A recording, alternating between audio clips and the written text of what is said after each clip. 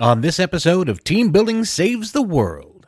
I like to use the analogy with mindfulness of like you're learning to play the violin, right? You could take an 8-week violin course and then never play again, and then you're going to forget everything, right? So mindfulness is a similar activity.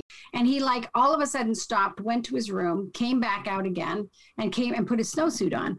And she said, "What was that all about?" And he said, "Well, my amygdala was firing off, and I needed to get it to settle down so that my prefrontal cortex would come on." Karen wrote me an email like, "What are you teaching my kid?" It's the same for the kids as it is for the adults. And that's a huge skill. Like, what if politicians practice mindfulness? Right. Like, what if the guy that runs the podcast has a mindfulness practice, right? What if we could all, as human beings, just be a little more compassionate with ourselves so that we could be more compassionate with other people?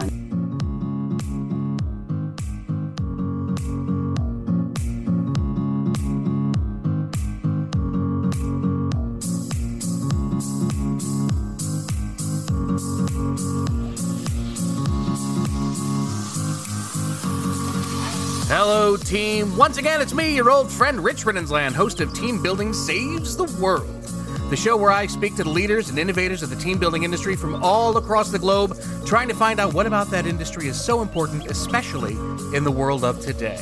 And today, we're focusing on mindfulness with the founder and executive director of Calmer Choice, Fiona Jensen, and mindfulness teacher and board member with Calmer Choice, Paula Reardon Webster.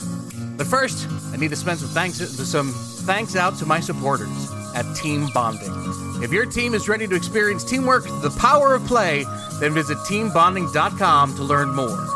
Now, team, please join me in welcoming wellness instructor Paula Reardon Webster and award-winning CEO of Calmer Choice, Fiona Jensen. That's just a small collection of people I've gathered under my desk just to applaud you, ladies. Amazing. How are we doing today? Good. We're excited to be here. Thank you. Thank you so much for coming out. But now, can you please, let's start off. Just tell my team out there, Fiona, if you can, about Calmer Choice and how it was that this whole thing came about. Sure. So I actually love that this is about team building because Calmer Choice started 11 years ago when a group of concerned parents on Cape Cod gathered together to try and figure out how they could help some particular group of teenagers who had just lost a couple of friends to suicide. And as a parent with my own mindfulness practice, I watched my daughter and her friends really come undone and really have no way of navigating what they were working through. And so we decided to take it amongst on ourselves to try and raise some money so we could hire a mindfulness teacher to work with these kids in this particular high school. And it was really, honestly, for me as a parent, it was my way of trying to reach out to my kid who was not wanting to listen to her mother as far as ways that might be helpful. Sure. And I knew that if we could drop it into school, perhaps there was a chance that my Lily would be able to benefit. So we raised enough money for one program. And then much to my amazement, and this is where the team building came in, we started getting calls from other school districts on the Cape, because we're located on Cape Cod in Massachusetts, saying they had an issue with mental health issues with their teenagers and middle schoolers. And could we bring our stress reduction and mindfulness program into their schools? So I gathered my best team building skills, and we really just went to work on creating a nonprofit. None of us had ever been on a nonprofit board even. And, today we've now worked with about 38,000 children and adults because we've morphed a little bit to be working with the business world, and which is how we got connected with you guys. So 38,000 people since it was founded back in 2010. So that's a little history. Yeah, it's pretty amazing. Yeah, that's a lot of people, but apparently for a very important cause. Yeah. Paula, what about you? How did you get yourself involved in all this? Well, Well, let me see. I come from a corporate accounting background, basically, and I was wanting to. I had a mindfulness practice, and I was drawn into a program at Lesley University. So getting out of healthcare finance into mindfulness studies. I got a master's degree in mindfulness studies and some other trainings. And I knew Fiona and I knew the chairman of the board, but I actually ran into the program director at a silent retreat. And it's an interesting networking tool to go to silent retreat. But, my sense is that whoever you end up sitting across from when you're allowed to have conversation at the end. So we talked about, Karma Choice needing some support on the finance committee and the board. And I went in through that door in 2014, 15, and then I took the teacher training in 16, 17, and have been teaching the adult population, although I've trained with kids. Most of the people who are instructors with Karma Choice are very much drawn to working with youth, working with the kiddos in the schools, and had perhaps, just not that interested in adults. So I started there, and as that's grown, I've continued to teach adults through Karma Choice. So just to clarify for everybody out there who may not be familiar with your organization, we're not just talking about high schoolers. We're talking about kids of all ages, right? Right. What was interesting is that's a great question. We started with high schoolers, and what we found within the first semester of teaching was that the things we were teaching really could and should be taught to little people. So we teach from preschool all the way to your 85-year-old mom. So really the whole spectrum. We have a specific school program that we work with the children with, and we have had really, we've been super fortunate in that we've been able to do research with Tufts and Yale and MIT to study the efficacy of our KID program. And actually this summer, we've got Tufts back involved, and we're going to be looking at the efficacy of our adult program, which is primarily what Paul has been teaching. So yeah, it's kind of amazing the opportunities that we've been given as an organization. Going back to those early days, what kind of things were you seeing? Because it's so unfortunate to hear about the suicides. Super interesting. And when we did the research, we actually researched the little guys, so grades 3 through 5. We found that there was and this was pre-pandemic, and things are only worse now than they were, right? So we found that, 40% of kids in classrooms, and this was repeatedly asked these questions, were having issues sleeping at nighttime. Like 46% of kids in a classroom are struggling with anxiety, and a lot of kids having issues around dysregulation, so not being able to regulate themselves. What we found, which was really interesting, was that the children, like if you were a teacher and you started your school year and you were like, oh my God, this kid is going to really struggle. My kids, the ADD kids, the ones that can't sit still, those were the kids that made the greatest gains in our program. So we found that kids that sort of started at a pretty level area, they stayed pretty level, like there was no problems there. But the kids that really self-identified as having the most trouble around emotional regulation were really the kids that made the greatest gains, which was super, because those were really the kids that we wanted to really help out. And then with the teenagers, we found that a lot of these kids, they would initially sort of do the eye rolling, like, oh, this is really stupid. But then at the end, when you would ask them, are they using it? You would get stories like, yeah, instead of punching a hole in my wall, when I got mad at my brother, I went into my room and I practiced my mindfulness. Or a lot of kids in high school using it before sporting events.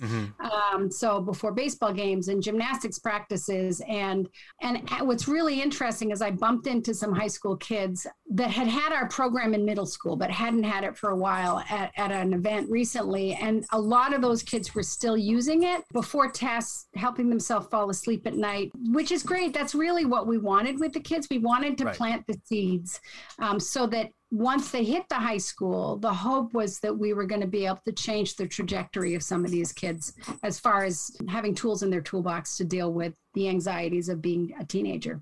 Is it just meditation, straightforward, or do you have other practices? No, we have other practices, and I'm gonna hand that over to Paula because Sure. I don't teach the curriculum, though I probably could have, but I was very busy raising money for the last 10 years. There So you I'm go. gonna pass that off to Paula, but it's absolutely, that's a tiny piece, an important piece, but not the primary focus necessarily of our, especially with the kids. Fiona's been pretty busy, so she lives the program.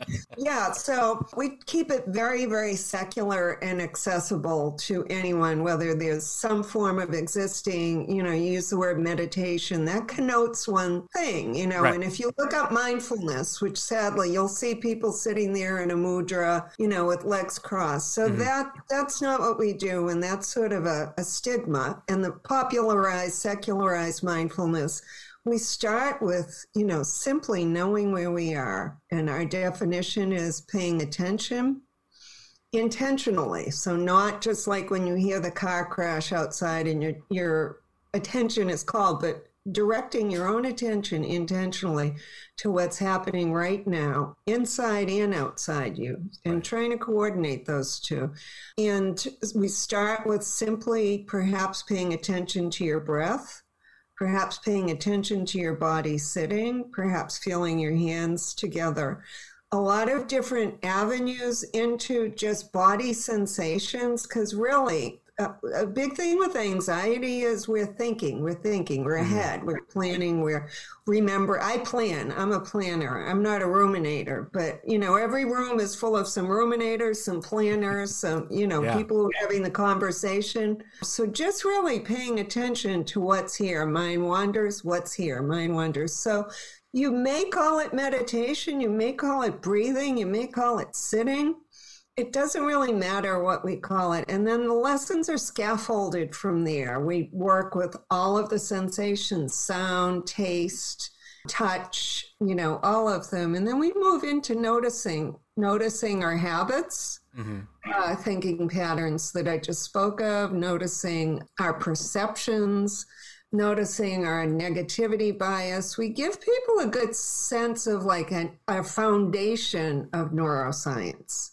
Okay. What goes on in our brain, and how do we kind of create our own stress with those habits? I have to ask, how long does this take? I mean, what the programs themselves, how long are we looking at? So the Little People programs are 20 minutes twice a week over 8 weeks. Okay. So the whole thing with mindfulness is its dosage, right? Like we could do a 2-hour workshop and you would be like, oh my God, that's such great information. And then you're not changing your habits, right? So what we want with the adults, it's 2 hours over a week, once a week for 8 weeks. Is that right? Yeah, 2 hours once a week for 8 weeks. For the kids, it's 20 minutes twice a week for 8 weeks. And we encourage people to practice in between. So the actual sitting, paying it, like for the little guys, it's like, 4 or 5 minutes at the beginning, 4 or 5 minutes at the end, and then there's a lesson in the middle. And with the adults, it's certainly more practice than that, because our capacity to sit still is greater for most adults, not all adults, but for most of us. So, and then, the thing with, I like to use the analogy with mindfulness of like you're learning to play the violin, right? You could take an 8-week violin course and then never play again, and then you're going to forget everything, right? So mindfulness is a similar activity. So with the kids, they might get it in kindergarten, first grade, and all the way through the grades, and it's the same lessons, but a lot of the activities change as kids get older. But this is a practice. I was sharing with Paula, we were talking before this, and I said, I had a hard time last night because my dog's leg is injured. And I worried. Like, I woke up at 2 a.m. and I spent all this time worrying about Pippa's leg. And I said to her, it was like, it's such useless energy. And Paula said, it's a habit. Worry is a habit. And I'm like, and I run the organization, right? Like, you would think at 2 a.m. that I did practice my breathing though, Paula. You'll be proud of me. And I did go back to sleep. But, as human beings, that's our default mode. Yeah.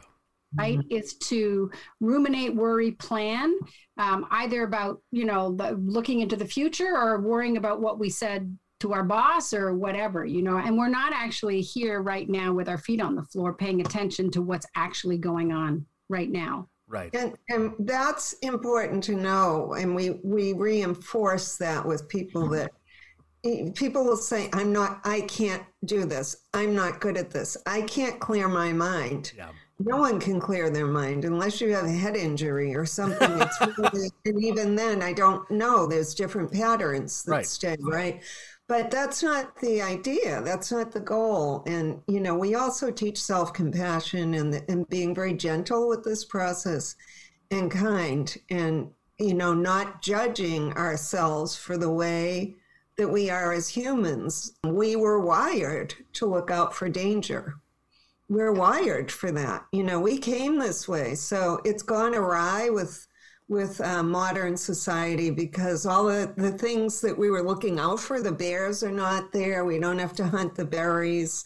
We don't have to compete for those berries. So we're working with the odds are stacked against us. So we're just trying to shift the way the odds are stacked. Ladies, this is amazing. If you don't mind, I do need to step away for just one quick second, because I need to tell all my team about a company I'm so proud to work with, Team Bonding. Team Bonding was founded over 20 years ago with one simple question: how can employees have a great time while fostering strong, authentic bonds between people who work together? They've created a catalog of innovative events using the power of play as a learning tool and tapping into the correlation of work and play. From scavenger hunts to Jeopardy and so much more, the team bonding of activities, live, virtual, and hybrid, maximizes the impact of team building with an accent on fun. Visit teambonding.com to schedule your event now. Team Bonding, when you want seriously fun results. And we are back with Paula Webster, Fiona Jensen. Ladies, this is an amazing conversation to be a part of. Thank you so much again for coming on board. I have been a Taoist for 27 years. Wow. Like you, I found there was a time in my life where I just needed to be able to focus and couldn't. And joining a Taoist society, bathing in the waters of Zen, as we call it, it helped me tremendously. And I can only think of if I were younger and had gotten started earlier, what the benefits I could have seen. What kind of benefits are you seeing? Like you say you went through MIT, learning about how well this would all work. What kind of efficacy are you seeing? So remarkably, the MIT study was we actually had the opportunity to work with a gentleman by the name of Dr. John Gabrielli, who has a fMRI. Oh, sorry. That's okay. Her leg's hurting. I understand. There you go. Named after him. And so we actually studied the brain science behind mindfulness. So there have been a lot of studies with adults on what part of the brain is affected when you're practicing mindfulness. And with adults, it was, over and over again, the amygdala, which is the fight flight piece, like, oh my God, there's a something coming after me, that actually shrunk, and the prefrontal cortex, which is the sort of the wise owl part of the brain, thickened, right? Which is what you really want.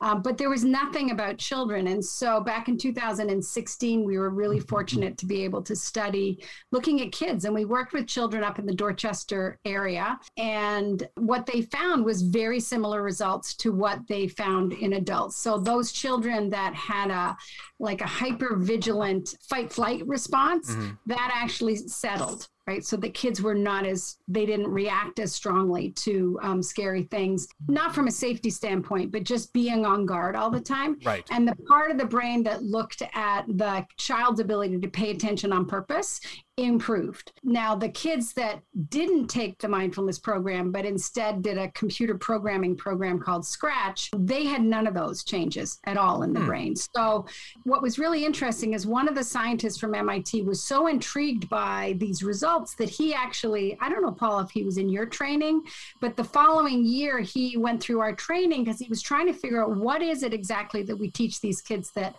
makes the difference. And what he found is it was that 5 minutes at the beginning and the end that was really that ability to take your focus from out here and bring it back to an anchor of some kind. And we teach children and adults that anchor. It could be your breath, it could be sound, it could be sensation. And it was that practice. It's like, it's like going to the gym, it's building building new neural pathways. So we found that children reported feeling happier, parents reporting children appearing kinder, children using it a lot to help them fall asleep at night, or if they wake up in the middle of the night, they use it to go back to sleep. And I think one of the things that we found that I love is that because we teach the kids and adults actually about their brain, they really use that, right? So we've had stories from parents of, there was this one woman, she was a guidance counselor at one of the schools, and her third grader was losing it. She wanted him to put his snowsuit on, and he was just all over the place. And he all of a sudden stopped, went to his room, came back out again, and came and put his snowsuit on. And she said, "What was that all about?" And he said, "Well, my amygdala was firing off, and I needed to get it to settle down so that my prefrontal cortex would come on." Karen wrote me an email like, "What are you teaching my kid?" But it's really empowering for children to know that they're losing it not because they're a bad kid, right, or that they can't take their MCAS test because they're stupid. Their amygdala is fired off. And when your amygdala, which is that fight flight part of the brain, fires off, you don't have access to all of those wise owl thoughts, all of those ways to behave properly, all the science that you studied for your MCAS test. You don't have access to it because it's like a computer that's offline. So we've looked at it from so many different angles because we've done so much research with so many different people. And no matter how you look at it, it's not a magic wand, right?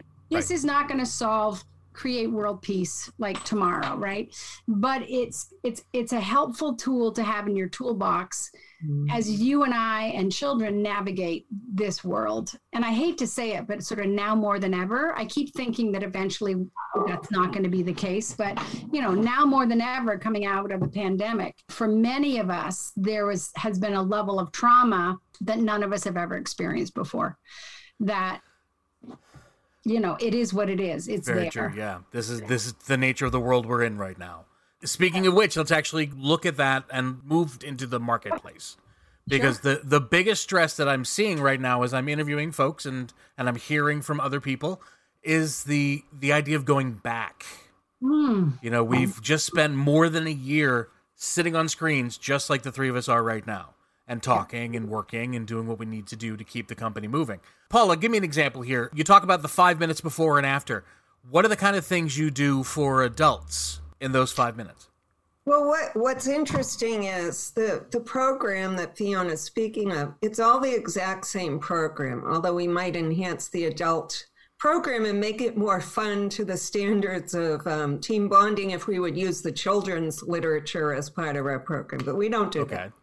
But it's just longer. The basics are all the same. But the idea that the 5 minutes at the beginning, right, when we slide into our seat to turn on Zoom or to get into the conference room, our head is back there at what we just did, the conference with our kid's teacher or the putting the taxes in the mail or the previous meeting, right? So we teach from the get-go, from day one, being where you are, breathing, allowing yourself to arrive, to set the stage for yourself and for those you're with a new moment. Here we are. Now it's 3:54 in the afternoon. I am in my space. Where am I? What time is it?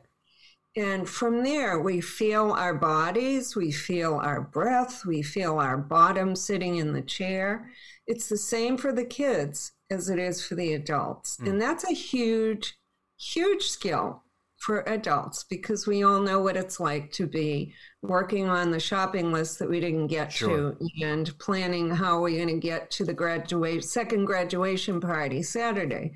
On top of work, which we're now back to some face-to-face. Right. I think one of the most profound skills that could be helpful to people, aside from knowing how to regulate yourself, is noticing what you're feeling as you move into this space of being with people. We've waited a year and a half. We want to go back to our office, to the graduation party, the wedding, the warehouse sale, whatever it is, right? The sporting event. We want that. We've wanted that. It's not that simple. We're not used to it. Noticing, I feel discomfort in my belly. I feel a little overly energized, So those types of things, we really connect. Noticing your feelings in your body noticing connecting thoughts and feelings. There might be a little voice that says, this is a bit much. We're not listening to that voice because we waited 1.5 years for this, right? Sure. But, so beginning to kind of, really pay attention and honor, like take care of ourselves in that way. And I think that's a great skill for people to have coming into whatever this new time period is. I think the only I would add to that or include is one of the things about mindfulness, especially if you do it in a group, like Paula's does a lot of group as adults, even working with the kids, is to really normalize what's going on. Okay. Right. I remember there was an adult who was in, he talked about when he was a child, he just couldn't focus and he had a hard time sleeping at night, and how helpful it would have been for him to know that like 80% of the class was there, right? And oftentimes with the little kids, we'll say, how many of you, and all these hands raised, and it like normalizes, like that little boy with the snowsuit. It's just what happens, right? And I think as adults, and I'm one of those people, right? Like I wanted to get back, but I've struggled, I've struggled with it and how quickly it's opening up. And I think it's pretty normal. I think many, many people are struggling with it. And it's like Paula said, to recognize like, wow, like, this is a little much. I think I need to take a break, or I think I need to go for a walk, or like, what self-care skills do you have in your toolbox that you can take out? Because we may need them more now than we did 6 months ago when the world was much tighter, smaller, and because the world has opened up pretty fast, like even for me, like faster than I thought. Right. So I think that's such a good point. And also, Fiona, back to, the research on the efficacy of the program and it being needed more than ever. When we started this at square one, there was a certain amount of anxiety. And then pre-pandemic, the childhood anxiety numbers, and I wish I could quote them, I'm not going to look them up, have done nothing but grow. Right. And the age level has gone down. And now, during the pandemic, that has continued to grow, voluminously for adults and kids. So this is a great way. It's not a magic elixir. There are many other mental health issues or other ways to take care of yourself through movement or whatever. But this is a really, really invaluable tool. Fiona, how did you move? How did you make that step from this is something for the kids especially to let's now look at the business world? So what's interesting is my vision back 11, 12 years ago, we actually have it written on those yellow stickies, right? Was what if we could work with the kids? And then what if we could actually work with the teachers that work with the kids? And what if we could actually work with the community that were parent, and so it just was a natural progression. Now, we didn't know how to teach adults back then, and Paula has been part of growing our adult program, and we went, like no need to reinvent the wheel, right? So we've gone through many trainings and then created our own program. But it was this sense of like, what if politicians practice mindfulness? Like, what if the guy that you bought your car from practiced mindfulness? Right. Like, what if the guy that runs the podcast has a mindfulness practice, right? Like and again, it's not like about like brainwashing the world. It's about what if we could all as human beings just be a little more compassionate with ourselves so that we could be more compassionate with other people. And heaven knows the world needs that right now. So I think it was this natural progression. And then the other thing that happened was as we were teaching the children in the schools, we actually knew that there had to be a way that we could train some of the people in the building to reinforce what Paula was teaching the kids. And so there was this, people would like come to us and say, can you train me? Like guidance counselors and health teachers. And so then we thought, well, now we need to figure out how to teach people to teach what we're teaching. And so over the period of 11 years, we now have a teacher training program. And, we teach all kinds of people for themselves, but also, how do you support the people around you? What kind of differences are you seeing between the kids and the adults? A lot of gratitude from the adults for the time that we spend. I mean, I think a lot of people are struggling with their wellness right now. And the response has been that it's been, thank you. It's one more thing that I can do to take care of myself. And for the children, like those teenagers that I bumped into at an event, there was a lot of sort of, oh my God, I'm so glad I learned this. I'm so glad I learned this in 4th grade, because though I don't use everything that Mr. Bob taught me, there are certain things that I use all the time, right? And part of it for myself, when I started it, I'm a woman in long-term recovery. And I know I was one of those people that was self-medicating in order to manage with the world, right? And I had this, I remember when I learned mindfulness, it was part of getting sober. And I remember thinking, why didn't I learn this in 3rd grade? Like, I still might have headed down that road, but why did I not know that I had an amygdala and that my anxiety was caused by that? Like, it would have made my life very different, right? So we do have this, like, people having these epiphanies of, oh my God, that's all it is. I'm not broken. Yeah. I'm not broken. None of us are broken, right? We're human beings. And it's like Paula said, we come into this world that way. And now we have this 24/7, everybody has a smartphone, including your child. Like, it's a lot of information coming at us all the time. Paula, same question. What kind of things are you seeing? Differences, especially between the kids that you teach these things to and the adults? Well, I would say personally, I taught the kids when I was training, and the only kids I've taught since then, and not with great success, are my own kids. But reluctantly, my younger daughter, when she went to high school, I taught her what we call 5-fingered breathing, where you breathe in and out, and you're tracing your fingers. So you're getting this tactile experience that takes you out of your head. And my younger daughter was having her first set of finals, and none of them, they thought, Mom's kind of crazy. I don't want to do anything like that she does.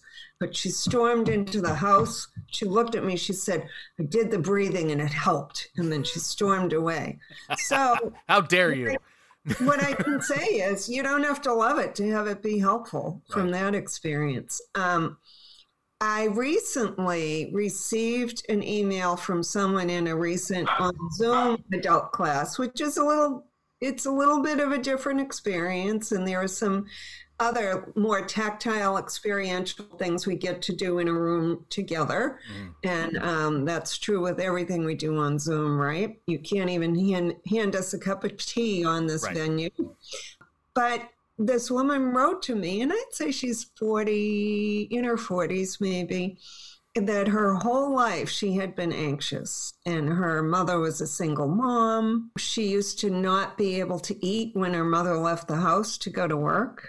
She carried that anxiety, that anxious thinking pattern with her. Now she's a mother, a teacher, a wife. And she said, I got married, it got worse. I had kids, it got worse. Then I had a school full of kids, it got worse. Yeah.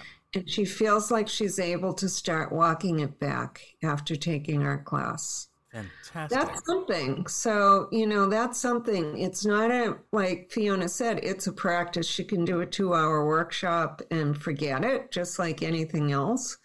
But, to have the tools to work with for that's powerful. So looking at this from the point of view of, say, I'm a CEO, I have people who are coming back to the workplace. I need to worry about my CSR, my corporate social responsibility.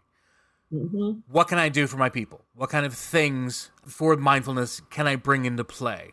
So what's interesting is that the thing about mindfulness is what I would say to that CEO is that it might be a good idea for that CEO to get a taste of what it is that we're talking about, right? Okay. Now, he could be, or she could be super generous and pay for a mindfulness program that they could open up to their staff, which is what Team Bonding did, which is great, because then those people who have a curiosity about it will take the program. So I would say find out about it for yourself. If you haven't taken a mindfulness course for yourself, it might not be a bad idea. And Commerchoice has them, but there's other organizations out there that teach mindfulness to corporations. And then it's really offering. I mean, I think one of the things that the world is recognizing after the pandemic is that if we don't take care of our mental health, we're going to be in trouble. And there's a lot of people that are struggling with mental health issues. And I think it's about destigmatizing that. Like, it's normal to have anxiety. It's normal to be coming out of this stuff with a little uncertainty. And as Paula said, so many of us are so excited to be able to do it. And at the same time are like, I kind of like my home office, you know? So I would say, you know, look into programs that you can bring into the workplace, you know, and because there are organizations that do that. And then I would say it's never something that you would want to mandate. Like, right. You don't want to mandate people to take our program. But our feeling is if you get enough people within your organization that have a mindfulness practice, it begins to shift the culture of the organization. Can you tell me what kind of benefits corporations have seen that have brought mindfulness in?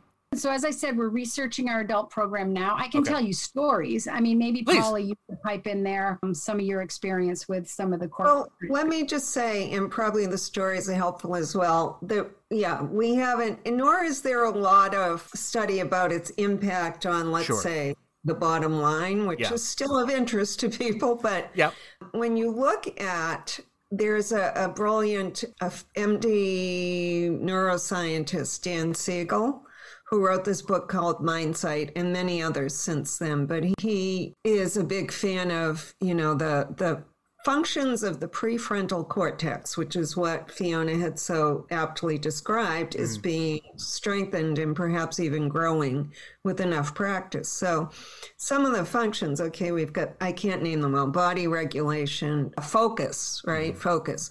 All right, focus is of great interest to people who are employing people and are giving them a task or a project to do. Emotional regulation. That's nice too. We don't want everyone, we want more of a cooperative environment, and that fosters teamwork, right?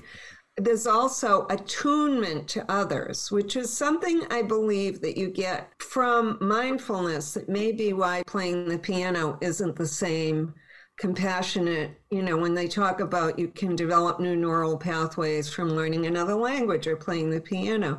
Okay. We can develop new neural pathways with mindfulness, and we have this functionality strengthened of attuning to others. That's a big deal if you're working with other people, collaborating, and, you know, having the sense of calm that may come with this now allows you available to be more creative. This has been amazing. I can't thank you enough for coming on board. Fiona, can you just tell us real quick, anybody who wants to find Calmer Choice, where can they go? Sure.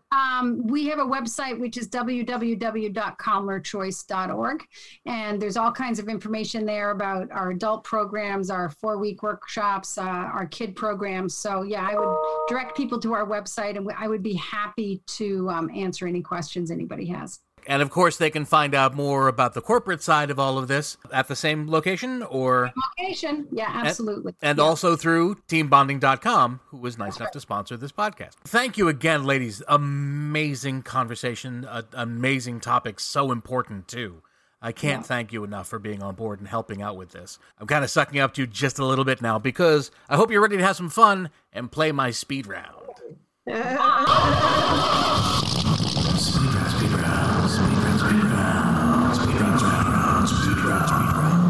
First comes the cheese.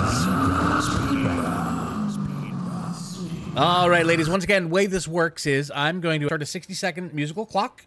And while that's going, I'm going to ask you a series of very silly, innocuous questions. If I ask you individually by name, that person must answer. But if I don't mention a name, the first person who answers gets that answer in. Because you're a team. You're working together. So my amygdala has fired off immediately. I'm just telling you. Fantastic. Having a hot flash and everything. All right. With that in mind, let's get ourselves underway. Fiona, what's your name? Oh, Fiona Jensen. Paula, same question. Paula Reardon Webster. Cake or pie? Oh, pie. Cake. Paula, what's your biggest pet peeve? Pet peeves. Nice. Okay, Fiona, if you could be a cartoon character, who would you be? Oh my God. Mickey Mouse. Okay. What is your favorite family tradition? Christmas stockings. Excellent. And Paula, favorite celebrity crush?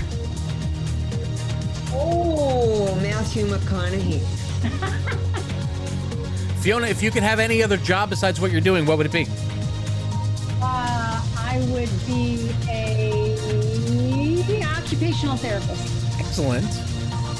And that's it, ladies. You got 8 questions correct. The best team we've had so far this season has been 13. So that is fantastic. And there were 3 of them. Don't let anybody know. Well, once again, my team, please give a big round of applause for Fiona Jensen and Paula Webster. Thank you again, ladies, for coming on board with us. It meant the world to me, and it's such an important subject. Everyone, especially out there, if you or your family or friends or family of choice or blood are having problems and they need help, there's no easy fix. Please make sure to get them the help that they need. But with that being said, my friends, that's it. We're going to wrap up yet another episode of Team Building Saves the World. Thanks again to each and every one of you out there for listening to this podcast. If you're brand new or even an old friend of the podcast, please continue to share the word. Let everybody you know about this show, because we'd love to hear from each and every one of you. You can find us on any of the social medias at Team Bond Podcast, or you can just go to our webpage at teambonding.com/podcast, where you can find all of our back episodes, plus all the episodes we have for the season, and so much more. So until next time, guys, once again, this has been your friend Rich Rinsland, and always remember, if you are within the sound of my voice, you're on my team now, and I am always going to be on yours. Take care, everybody. We'll see you next time.